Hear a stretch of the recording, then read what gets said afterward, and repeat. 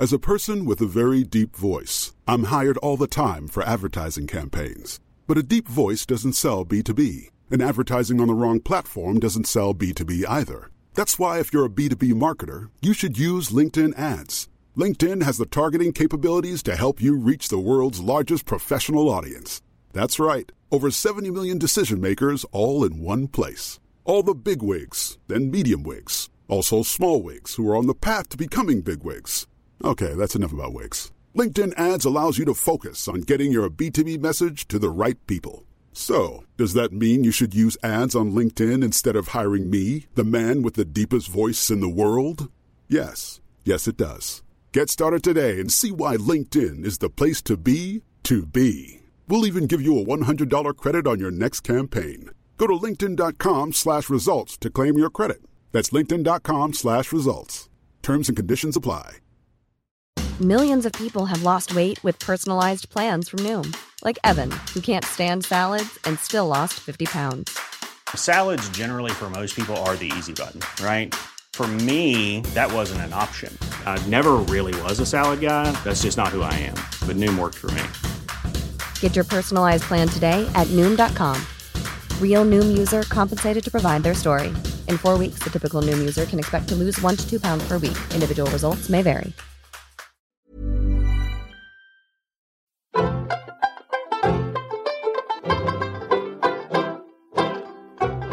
Hello and welcome to Seriously, the New Statesman podcast that takes pop culture seriously. I'm Caroline Crampton. And I'm Anna Leskovich. This week we're talking about the HBO series Sharp Objects and the Netflix original animated series Disenchantment. We've also watched the 2010 film Beginners for the first time, thanks to a listener recommendation, so we'll be talking about how that went later in the show.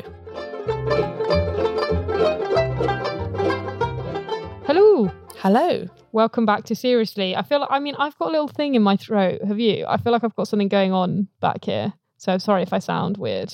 Oh, yeah, listeners. I'm still getting over my cold from the previous episode 2 weeks ago. So, yeah, if we're croaking at you, we're sorry. Sickly women, sickly ladies. I have just got back from a week-long holiday in Sicily, so I should be all, rejuvenated and, brown and sweet. But I just feel a little bit like coming back to autumn, which was a shock, has kind of drained me a little bit.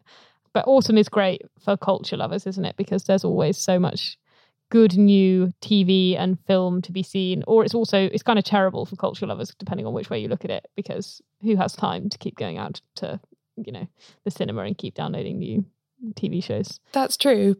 But I am very excited, for instance, that Killing Eve has finally got a UK air date. Oh my God, yes, we're going to talk about that so hard. I know. And also stuff like, sort of traditional American network shows always come back in the autumn. I've mentioned this before, but I'm really excited for the next series of The Good Place, which I think is starting end of September. Like lots of that kind of fall stuff is coming.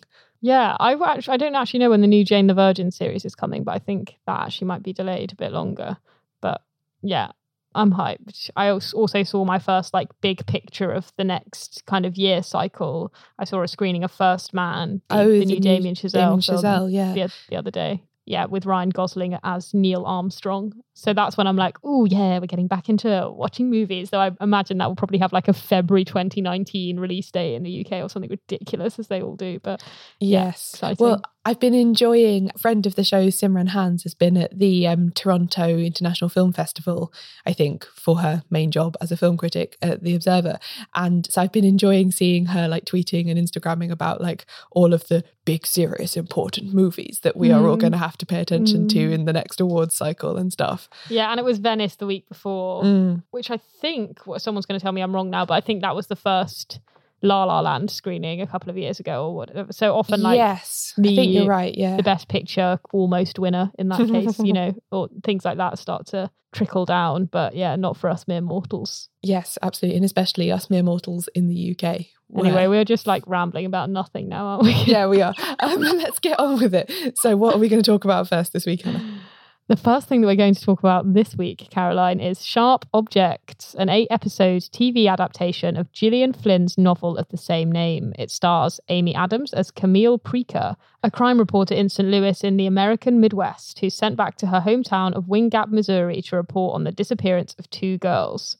In the course of her investigation, she uncovers uncomfortable truths about the town and also her own family. Before we start talking about Sharp Objects, I know that we're rambling too much already this episode, but I have been thinking for the last couple of days, you know how, I think this is always really overblown, but you know how they always say, oh, Charles Dickens was like the EastEnders of his day? Mm-hmm. If Shakespeare was alive today, he'd be writing for HBO. Yeah, stuff the like New that. Statesman actually literally once published an article with that title. Right. Sorry, this is a really roundabout point. Yours was more succinct, but I have been thinking about Gone Girl a lot lately, and how I actually think that although Gone Girl was like very much marketed as a commercial thriller, and obviously was a commercial thriller and was, you know, a bestseller, and it did get really good reviews, it also like didn't get nominated for any big prizes or anything like that because it was a commercial piece of like a commercial thriller. And I also first read Gone Girl and kind of like hated it and had like a really strong like quite negative reaction to it. But I've started to think that I think maybe Gone Girl might be the like in 20 years time, because like distance always gives you on like crime stuff, it makes it seem a bit more literary. Like Agatha Christie, who I know you're a big lover of, is seen as more literary than she possibly was when she was first publishing now. Is that true or not? I think that's definitely true, yeah. Like, for instance, Agatha Christie wrote, I think it was 6 other novels under a pseudonym because she wanted them to be, they were more like psychological novels, not necessarily ones where anyone died. And I think she wanted people to assess them as like just novels in their own right. Possibly with not like Agatha an eye Christie to novels. Exactly, yeah. So I think she did see the like Agatha Christie brand at the time as like not that they were like pot boilers or anything, but just yeah, they were very much like in the lower end of the market, as it were. Yeah, so I wonder if like Gone Girl will be like a kind of Patricia Highsmithy sort of book in 20 years' time. Because I totally agree, yeah. And not least because, so I'd not read Sharp Objects before seeing the thing, but I've now been listening to the audiobook. And there's loads more in the book about the like state of journalism at the time, and in the same way that Gone Girl's got a real like recession vibe to it. Totally. You know, they both lose their jobs and like move across the country and then live in like a McMansion that was partly abandoned because of the recession and stuff, and how like the sort of this small town has been affected by economic downturn and what it did to masculinity and all this kind of stuff. So yeah, there's loads in there that I think you're right, with more distance, people would be like, this was incredibly smart. Totally. And I just think that character is such a vivid character, Amy in Gone Girl, and she's like so horrific. And there are quotes that I just still think about all the time, like when she's like, you think you'd be happy with some nice Midwestern American girl? I'd kill for you, you know, like all that stuff. It's just so... Anyway, obviously the point for those who are really confused that I didn't say up front is that Gillian Flynn, the author of the book Sharp Objects, also wrote Gone Girl. Yes. I'm not just talking about Gone Girl for no reason. I always think it's really interesting as well that Sharp Objects was her first novel. It was her debut novel, which is just amazing to me because I think it's so accomplished. Like, now that I'm listening to her actual words as well as having seen how it was adapted for the screen, and like, this is amazing that she wrote this as her first like full-length novel. So it's been adapted for HBO by Jean-Marc Vallée, is that the director's name, who did Big Little Lies, which we were huge fans of, loved Big Little Lies. And it's very kind of like moody and atmospheric. So it differs from Gone Girl in that it's not actually a super plot-heavy or at least plot-driven story, or at least in adaptation. It doesn't come across that way. And it's definitely been done as a kind of like atmospheric, stylized thing. And it's 8 episodes. And how spoilery are we going to go, Caroline, as we discuss these 8 episodes? Because we've both seen it all. I think we should go full spoiler, because I think it's difficult to talk about it without accidentally putting one's foot in it. Yes. I'm so glad, because I completely agree. I really would quite like to get into the meat of the twists and turns of this. Yeah. But I guess for those people who are going to tune out of this discussion, in that case, I would say it's worth watching, and it's also worth sticking with if the first couple of episodes don't grab you, because they didn't grab me. And I actually only carried on watching it because my boyfriend really forced me to. And then I found the final 3 or so episodes really thrilling and really really they're really horrible and they're really depressing in lots of ways, but they're really kind of like delightful to watch at the same time because I mean, I won't say any more than that, but I would recommend it. I would also say, as a point of information for British listeners, you can watch all of this on Now TV, which you can sign up for a free 14-day trial of and then cancel without paying anything. So if you are someone who sometimes struggles to know where you can watch big American things if you don't have Sky, that is where you can watch this on Now TV. Great point of information. So, full spoiler review. Yeah, as I said just then, like, I don't know how you felt about it, whether it really did grip you from the beginning, but the premise is that, you know, as we said up top, that Camille, the Amy Adams lead journalist character, who's like kind of a cliche of a like Jessica Jones style, like alcoholic, workaholic, traumatic family or home life person. She goes back to her hometown to solve this crime, and in doing so has to like move in with her mom and like reopen old wounds.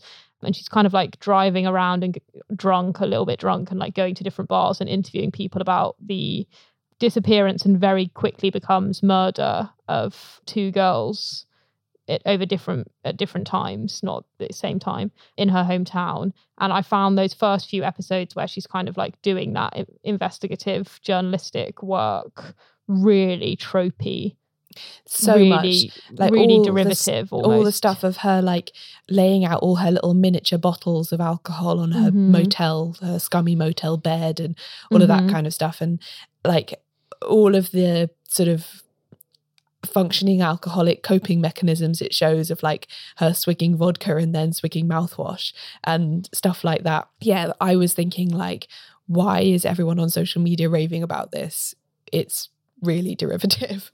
Totally. I felt the same, and like I just sort of felt like, what's the point of this story? And before I even watched it, I also came with preconceptions about it, because I, like I said, had quite a negative immediate reaction to Gone Girl, where I felt really cheated by the narrative twist in Gone Girl. And after that twist, the book like completely goes off the rails into these like really absurd directions, which I think are actually quite brilliant, but they are super absurd.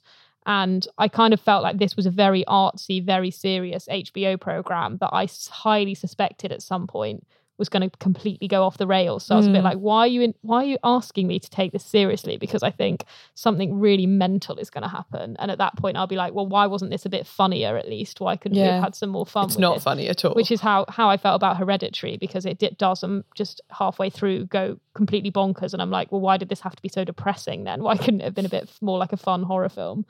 But the weirder it got, the more I actually really loved it. And you're right, it never got funny, but it, for me, moved into more of a crazy horror zone. Yeah, it does. It goes so dark that you're like, actually, was this frame narrative of her being an investigative journalist actually just minor? Like, this was, I mean, it's necessary to give the impetus for her to return to the town. Or even a red herring. Yeah, maybe. Like maybe it's a way of throwing you off the scent of what's actually happening, because it's so tropey that you're like, oh, well, okay, well, let's suspect the like father figure, or like let's suspect the sheriff in a classic Agatha Christie style twist. And like it throws you off the scent quite a lot of like what is actually happening. Although it's not like super dependent on you not suspecting the person who did it. That wouldn't matter if you did, you'd still enjoy it. But I think in a way it's almost like, because you're not, when you watch a horror film, you kind of think things to yourself like, I mean, this isn't the solution to Sharp Objects, but you think like maybe it's split personality, or like maybe it's, you jump to those conclusions. Whereas when it's like a more traditional detective thing, you like always suspect the man, and you always suspect, you know, someone in a position of trust to the victim, and like all this kind of stuff. And I loved that it kind of like suddenly just went into like really weird, claustrophobic, psychologically terrifying terrain halfway through. So just to give you a bit of background about Camille's family, like her mum is really controlling and psychotic sometimes, and she lives in this like picture perfect colonial mansion, and she's married again and Camille had a younger sister who died, and she's very still like emotionally repressed about her grief about that.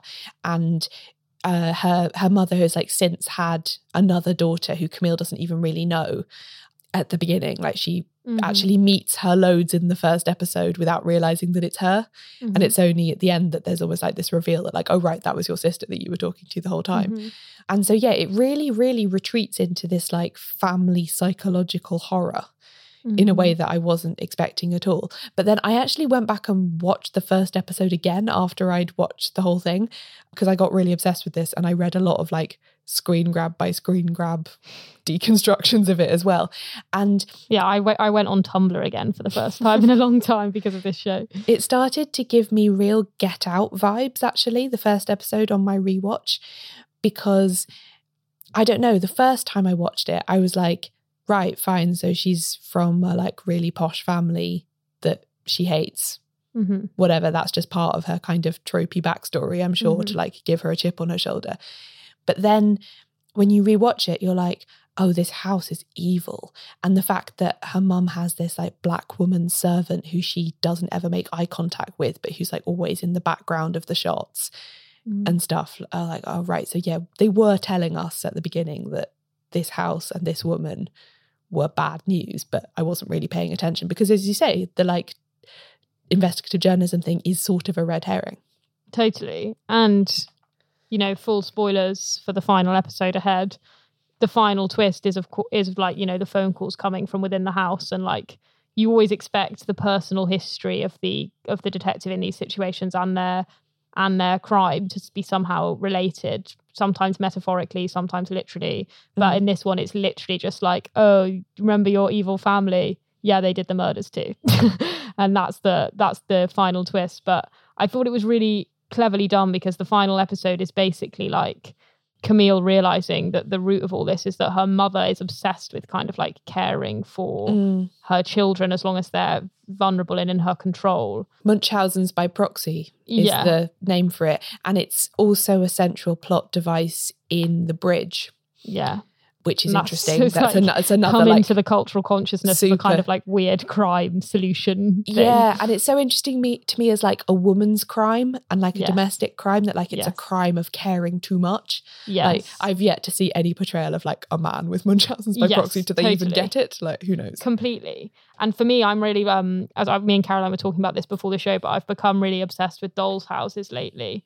And the doll's house features very prominently in this, both literally in the solving of the crime and kind of metaphorically as a way to show the like claustrophobia of the household and the desire to control other people like dolls and like be kind of maternalistic towards the doll, but also like be in complete control, and how that's like really claustrophobic for the other people in the house. And in the 7th or 8th episode, I think it might be the 7th episode, I can't remember, but in some of the final climactic scenes, the house begins to that level of claustrophobia is so intense in the real house as well as the miniaturized version. You know, the doll's house has the same wallpaper that's on the walls and the same furniture, and you know, it's an exact replica of this doll's house.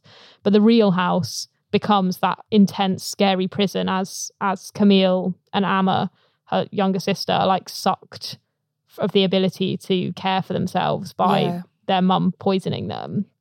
And that's just really scary to me. And it was like suddenly watching a horror sequence. Like there was no way out of it. Really felt like there was no way out of that situation for them. And I was really terrified. Something else I picked up on my rewatch of the first episode was that when Amma first shows her Camille the dollhouse, Camille's room isn't there.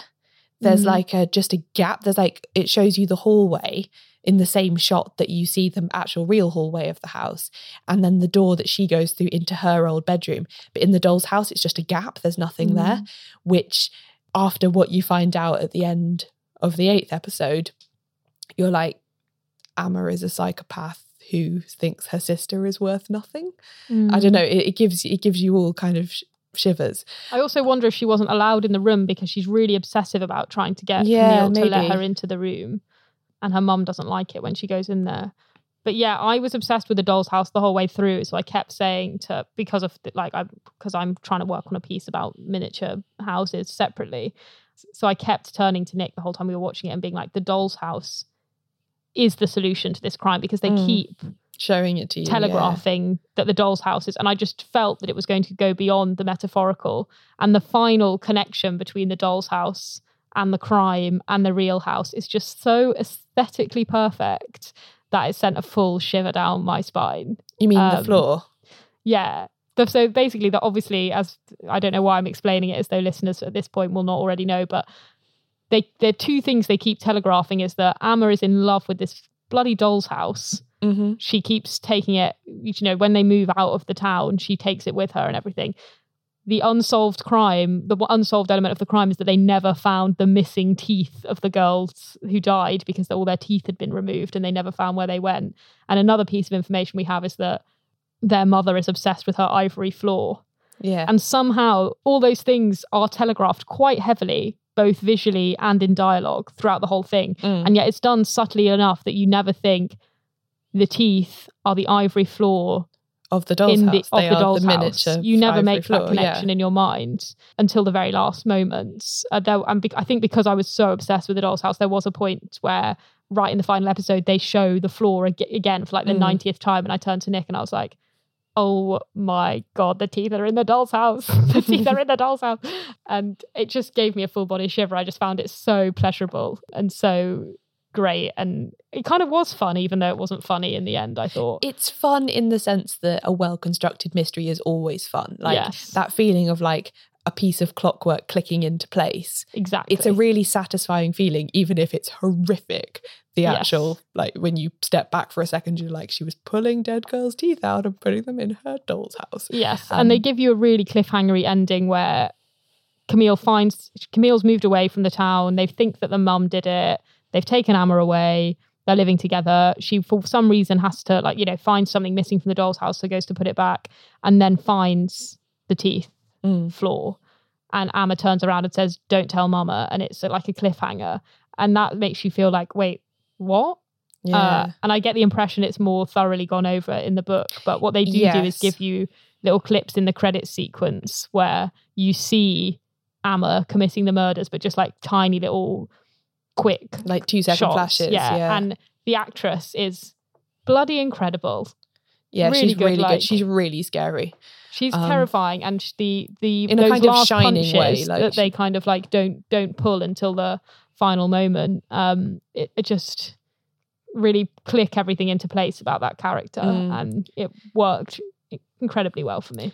Something I wanted to bring up as well, this idea of the show like telegraphing you stuff. One thing that it does is it messes with point of view a lot.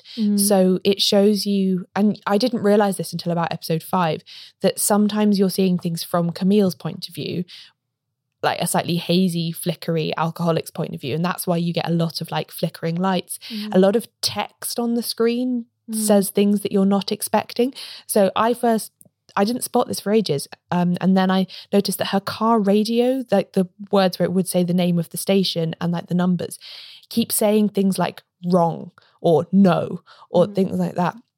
And lots of like road signs keep changing and shifting and that kind of thing. And then I went and like Googled this extensively online, and there's a really hundreds of them in the show. There's actually hundreds of them in the show. And like there's a really good post, which I will find and link, where someone's like screen grabbed every single one and like written what they think it means at that moment in the show, which if you've watched the whole thing is very, very enjoyable to read.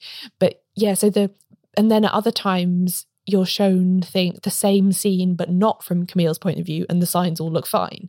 And it's all as you would expect. So there is that sort of, in the same way that Gone Girl is very much predicated on the idea of like the unreliable narrator and things not being all there seem, the idea that like you're seeing a first person unreliable view of something and then also not is very interesting and a really like clever piece of direction, I think. Completely. Yeah. So I really, really enjoyed it. And it was kind of my perfect stopover until Big Little Lies season 2, which I'm really excited for. So yeah. Yeah, definitely watch watch it. Discuss.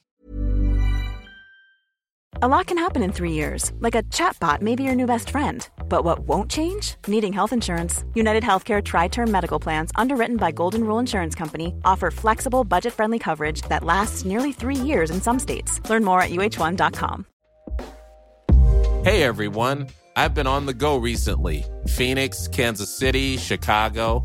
If you're like me and have a home but aren't always at home, you have an Airbnb. Hosting your home or a spare room is a very practical side hustle. If you live in a big game town, you can Airbnb your place for fans to stay in. Your home might be worth more than you think. Find out how much at airbnb.com/host. Hey, I'm Ryan Reynolds. At Mint Mobile, we like to do the opposite of what Big Wireless does. They charge you a lot, we charge you a little. So naturally, when they announced they'd be raising their prices due to inflation, we decided to deflate our prices due to not hating you. That's right. We're cutting the price of Mint Unlimited from $30 a month to just $15 a month. Give it a try at mintmobile.com/switch. $45 up front for 3 months plus taxes and fees. Promo rate for new customers for limited time. Unlimited more than 40 gigabytes per month. Slows full terms at mintmobile.com.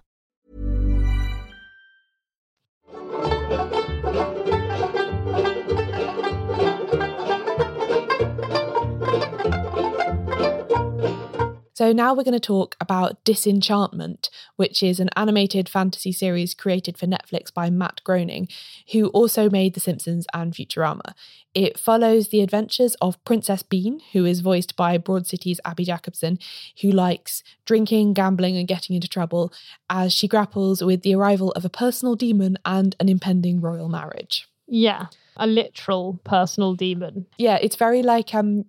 you know, in Mulan, Yeah. she has like the tiny demon sent by her ancestors or whatever, or the spirit. It's very much that kind of thing. Yeah, so there's like almost a female empowerment A-plot, as you say, because... yeah. Sorry, I cannot contain my disgust for that. Because Bean is fleeing an unwanted marriage and, you know, so it's very much...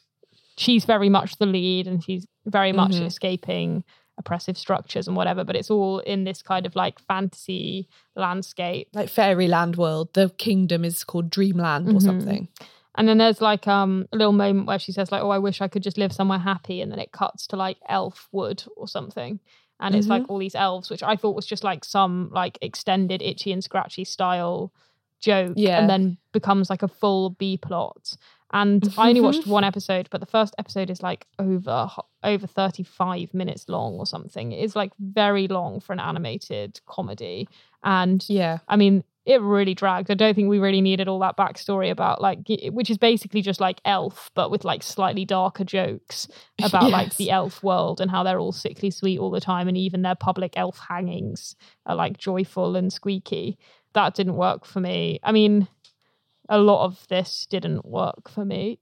Yeah, I genuinely hated it. And I don't say that lightly, because normally in the things that we watch for seriously, I can find something to enjoy about them.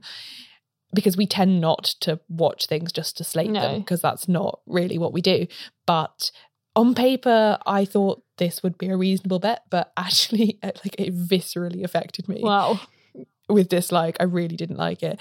And then when I was like I hate the sort of female empowerment thing of it. I hate feels the very fact false because a lot of the jokes are like a little sexist. I don't know. I'm going to struggle to think of examples to prove my point now, but the joke of her being a woman who can fight kind of inherently seems a bit lazy to me, and I hate the fact that she is sort of like portrayed as cooler because she likes gambling and hard drinking. Like that's so cliched. And cool girl, gone girl, cool girl. Yeah, it is a cool girl thing, but also like I don't know, I feel there are so many cleverer deconstructions of fairy tales. Like fucking Shrek is a more interesting breakdown of like gender and patriarchal norms than this. Shrek is canon for a reason. Exactly. Like I don't know, the whole like kick-ass princess thing is very much been done, and yet somehow I felt like this show was offering it up as if like, hey, here's an amazing idea we've just thought of,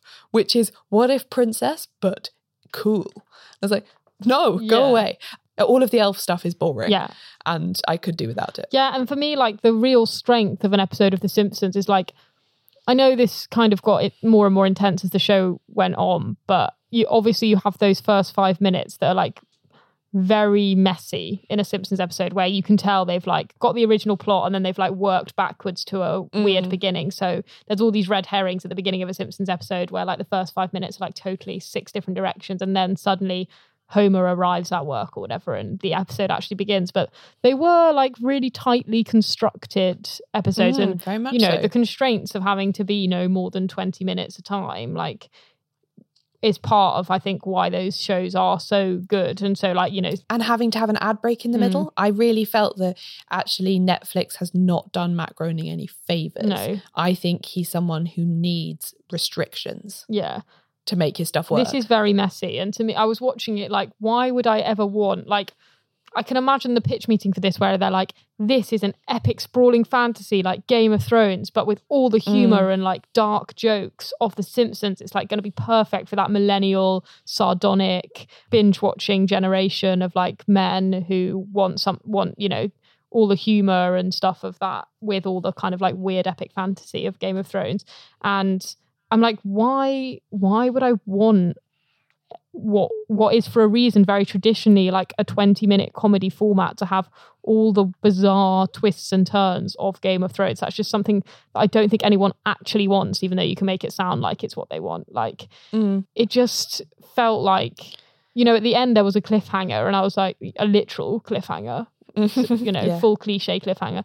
And I felt like, I don't care what happens to these people. And like, the great thing about a lot of 20-minute animated comedies is that you end up back at the beginning, and it's like an endless... It feels like a contained world. Yeah. And like, obviously there are lots of amazing animated comedies that play with that trope or like break out of it completely. So I'm not trying to say that that's a fundamental flaw of Disenchantment. It just doesn't work.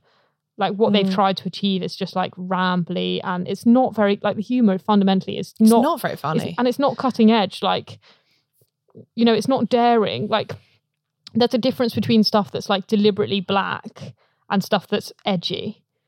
And this is like tired, boring jokes that are, yes, deliberately black, but they're not edgy in any way. Like, it's not like, I don't know, it fails. But I crucially, I think it thinks it is edgy. Yeah, exactly. And that is, for me, just death to any kind of humour. Totally. So like the cartoon hanging, which to me feels like very Family Guy, like very, you know, like mid-noughties in vibe. Like, just doing that now is that's not edgy, even if it is like quite a visually shocking or unpleasant joke. It's just like, yeah, we've done comedy like this now, and it's just kind of like boring to watch. Yeah, that's exactly how I felt about it. And I saw some people tweeting about the fact that like there isn't a single female director involved in any of these episodes.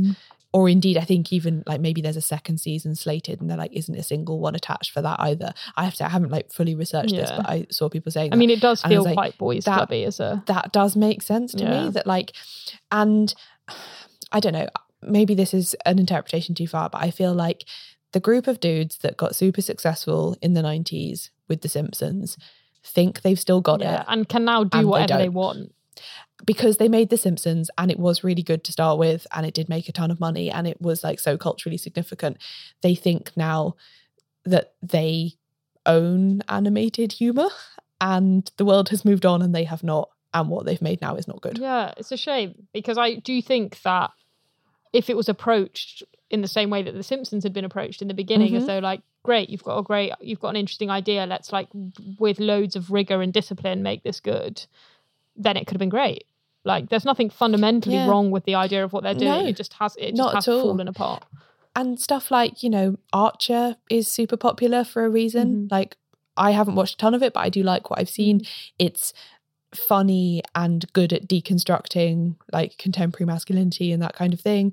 And then like BoJack Horseman has a massive following for a reason.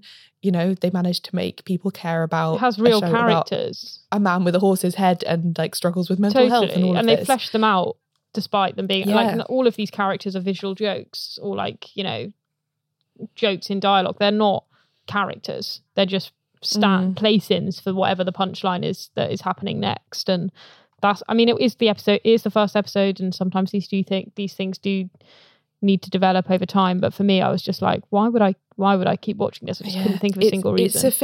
It's sufficiently bad that I didn't even want to try and watch another one. Also, I watched the first 2 minutes maybe 2 weeks ago, and was like, got distracted and was like, okay, I'll come back to that in a bit. And I just so didn't want to go back to it, even only after the first 2 minutes. I was like, really can't be bothered with this.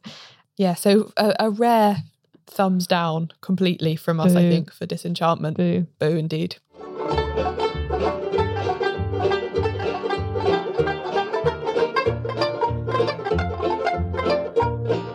So last week, we were recommended the 2010 film Beginners, which is directed by Mike Mills, who directed 20th Century Women, which is one of my favourite films, I think, of the last couple of years. You saw it and enjoyed it too, didn't you? Yeah, absolutely. It, I think, was recommended to us in part because we both have dogs, and the lead character played by Ewan McGregor has a Jack Russell who doesn't so much speak but is kind of subtitled for the audience, so you've got a kind of semi-talking dog in it.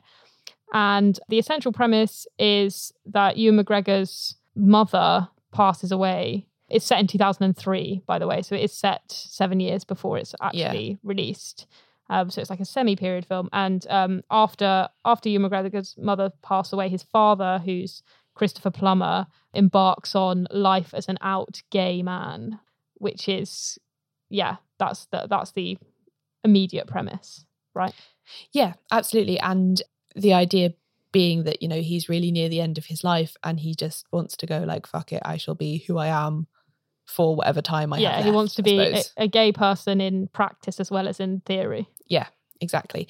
Which is really interesting. And also the period that it's set is an interesting decision as well, like 2003 being just before the kind of mainstream acceptance in a lot of places of things like gay marriage. Yeah, it's a very interesting period in which to set the film. Yeah, exactly. So like, I'm pretty sure, America didn't get equal marriage, did it, until President Obama started talking about it after 2008. So yeah, this is at the point when, like, for a lot of people, the LGBT movement has been normalized, but not in a kind of officially state recognized way. Yeah. It's not really, it's very different to 20th Century Women, isn't it? It's like, yes. Which I meant to say, apparently this is based on Mike Mills's actual real life experience. Oh, how funny. Like, his father did come out really late in life. Yeah. There were parts of it that I found really charming, actually, and really enjoyed. And it's also very, like, stylish the whole way through. Yes. One part that I wanted to ask you your opinion on was the meeting between Ewan McGregor and his love interest. Oh, the French woman. Yes. Yeah, I wasn't really into that as a relationship. Yeah, neither was I, but I found that meeting scene very interesting. And I found their dynamic a little bit manic pixie dream girl. That was why I said I wasn't really into that, because the fact that she's French is like most of her personality. Yeah, it's like a kind of weird, quirky thing. And they meet at a dress-up party in which it's Oliver, Ewan McGregor's character. Yeah. Oliver is dressed as basically Sigmund Freud. I can't even remember what she's dressed as, but like a sort of Victorian-y vibe. Something cutesy, ruffled. Yeah, I can't remember. And she lies down on his couch to be analysed, but she's got laryngitis, so she doesn't speak. And their whole meeting is based around this quirky idea where the woman is like literally silenced. Yes. And I just found that like, and in a vulnerable position, like, and it's like a joke. It's all a big joke, which is why it's so manic pixie dream girl. And she's like writing on her pad and stuff. And then they have a dance where she's like kind of signaling with her hands instead of speaking. But his like immediate attraction to her in that context just seems so funny to me. So it's like there are like parts to the film where I was like, okay, I'm not like all in on this, but the bit I did find really charming was Christopher Plummer's character. Yeah. I think he is amazing in this film. Like, it was a great performance. So was good. It not an Oscar-winning performance? I'm not actually sure. It definitely was a very highly praised one. I think. No, he did. He won. Yeah, he won Best Supporting Actor for it. Yeah. So why is it Best Supporting Actor? I think he's the star. Yeah. Sorry, I mean, this is my routine. It's like always, anger with the way Hollywood categorizes. So subjective, isn't it? And it's just, I think it just depends on what they put you forward for. Like essentially. No, it's not. I remember reading up on this, and you remember that film with Dev Patel called Lion? Yeah. Yeah. So it's relative minutes on screen. Oh, is it? Yeah, so Dev Patel was only nominated for Best Supporting Actor for that film, despite being the main character. Because the child version of him had so much relatively so much screen time. Right. So actually neither of them qualified for Best Actor. Right. Because well, I there's think your answer then, I guess. It's something like, I think you have to have like the majority of the screen time or something. Who the hell sits there with like a stopwatch and measures these things? I do not know. But that's the kind of thing that I would get like quite sick pleasure out of, actually.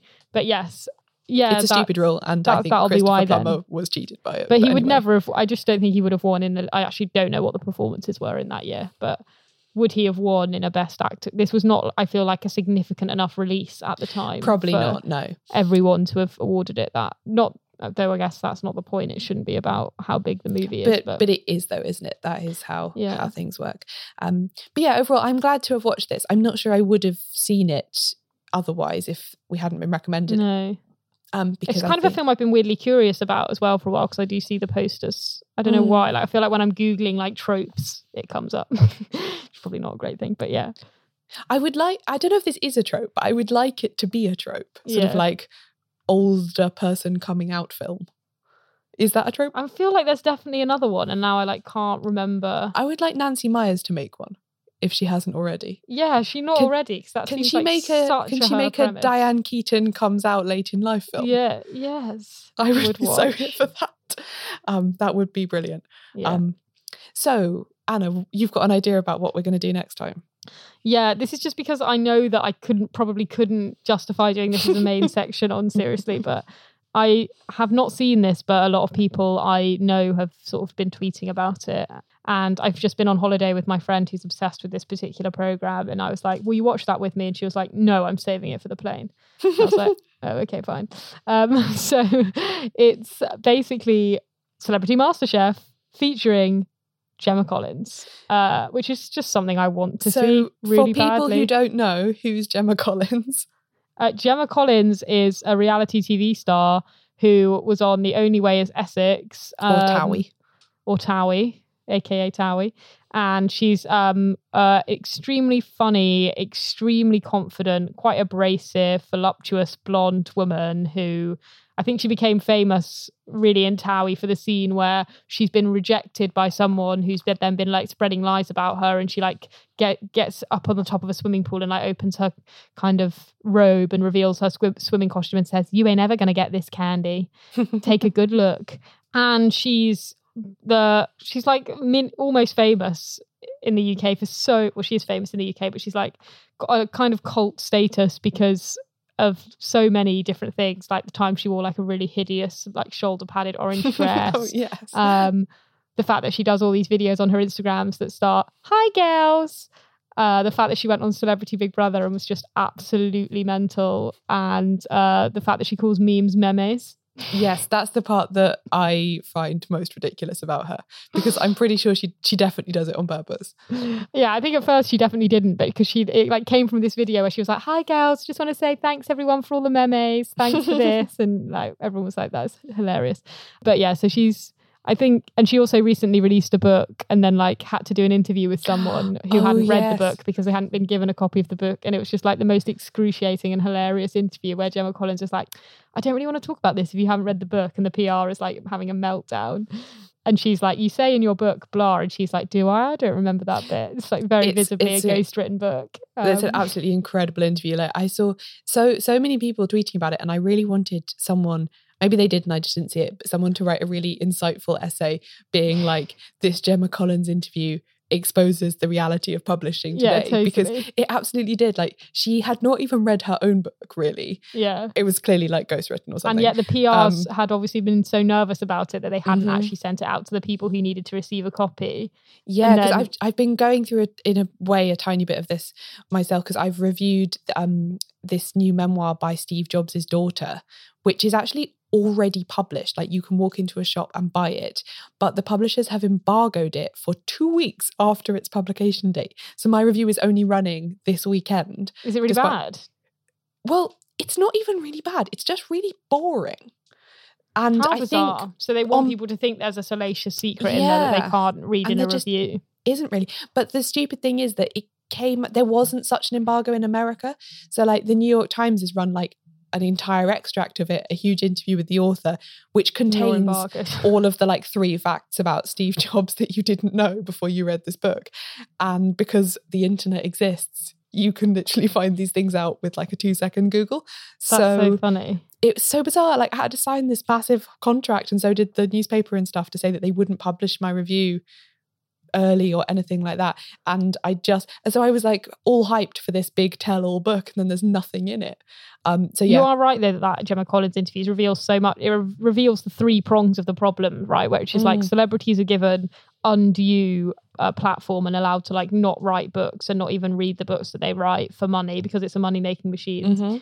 The problem in the PR cycle where they're like trying to fudge the actual quality of the thing from getting out to the public, because their whole point is to like try and get people to buy the public it into buying it without knowing what they're buying. And not giving the journalist the information that she needs to actually conduct a proper interview, because they don't want a proper interview, they want a PR stunt.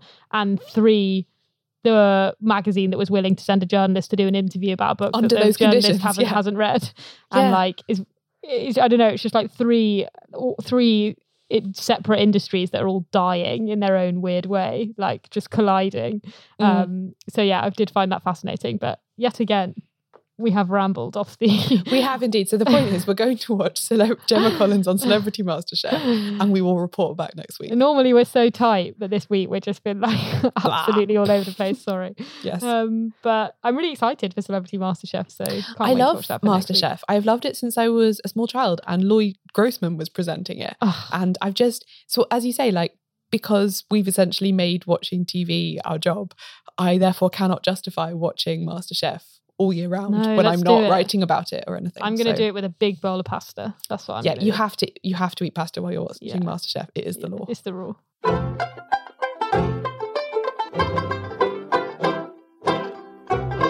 Thanks for listening to this episode of Seriously, the pop culture podcast from The New Statesman. If you enjoyed the show, why not subscribe to make sure you never miss another episode? We're available in all the usual places you get podcasts, including on Apple Podcasts, where you could leave us a rating and a review if you fancy. It makes us happy, and it also helps other people find the show. If you'd like to come and see us in person, check out the events page of our website, seriouslypod.com/events. Details of our next pop culture quiz and anything else we're doing will appear there. We're available many other places on the internet, including on Twitter, Facebook and Tumblr. We're Seriously Pod on all of them. Follow us to keep up with what we're up to, or to chat to other listeners about things you've enjoyed on the show. We love getting your recommendations for things we should feature on the show, or hearing your thoughts on what we've already discussed. Get in touch on social media or email us on seriouslypod@gmail.com. And if you feel strongly that more pop culture needs to be taken seriously, spread the word and tell your friends and family about the podcast. It's time for another season of The Palmetto Porch, an original podcast from Discover South Carolina. I'm Devin Whitmire. Join me as I get to the heart of what makes South Carolina such a great place to visit by speaking to the locals who make it so special. Premiering December 5th, find The Palmetto Porch wherever you get your podcasts. And for more information about our show, visit scpalmettoporch.com.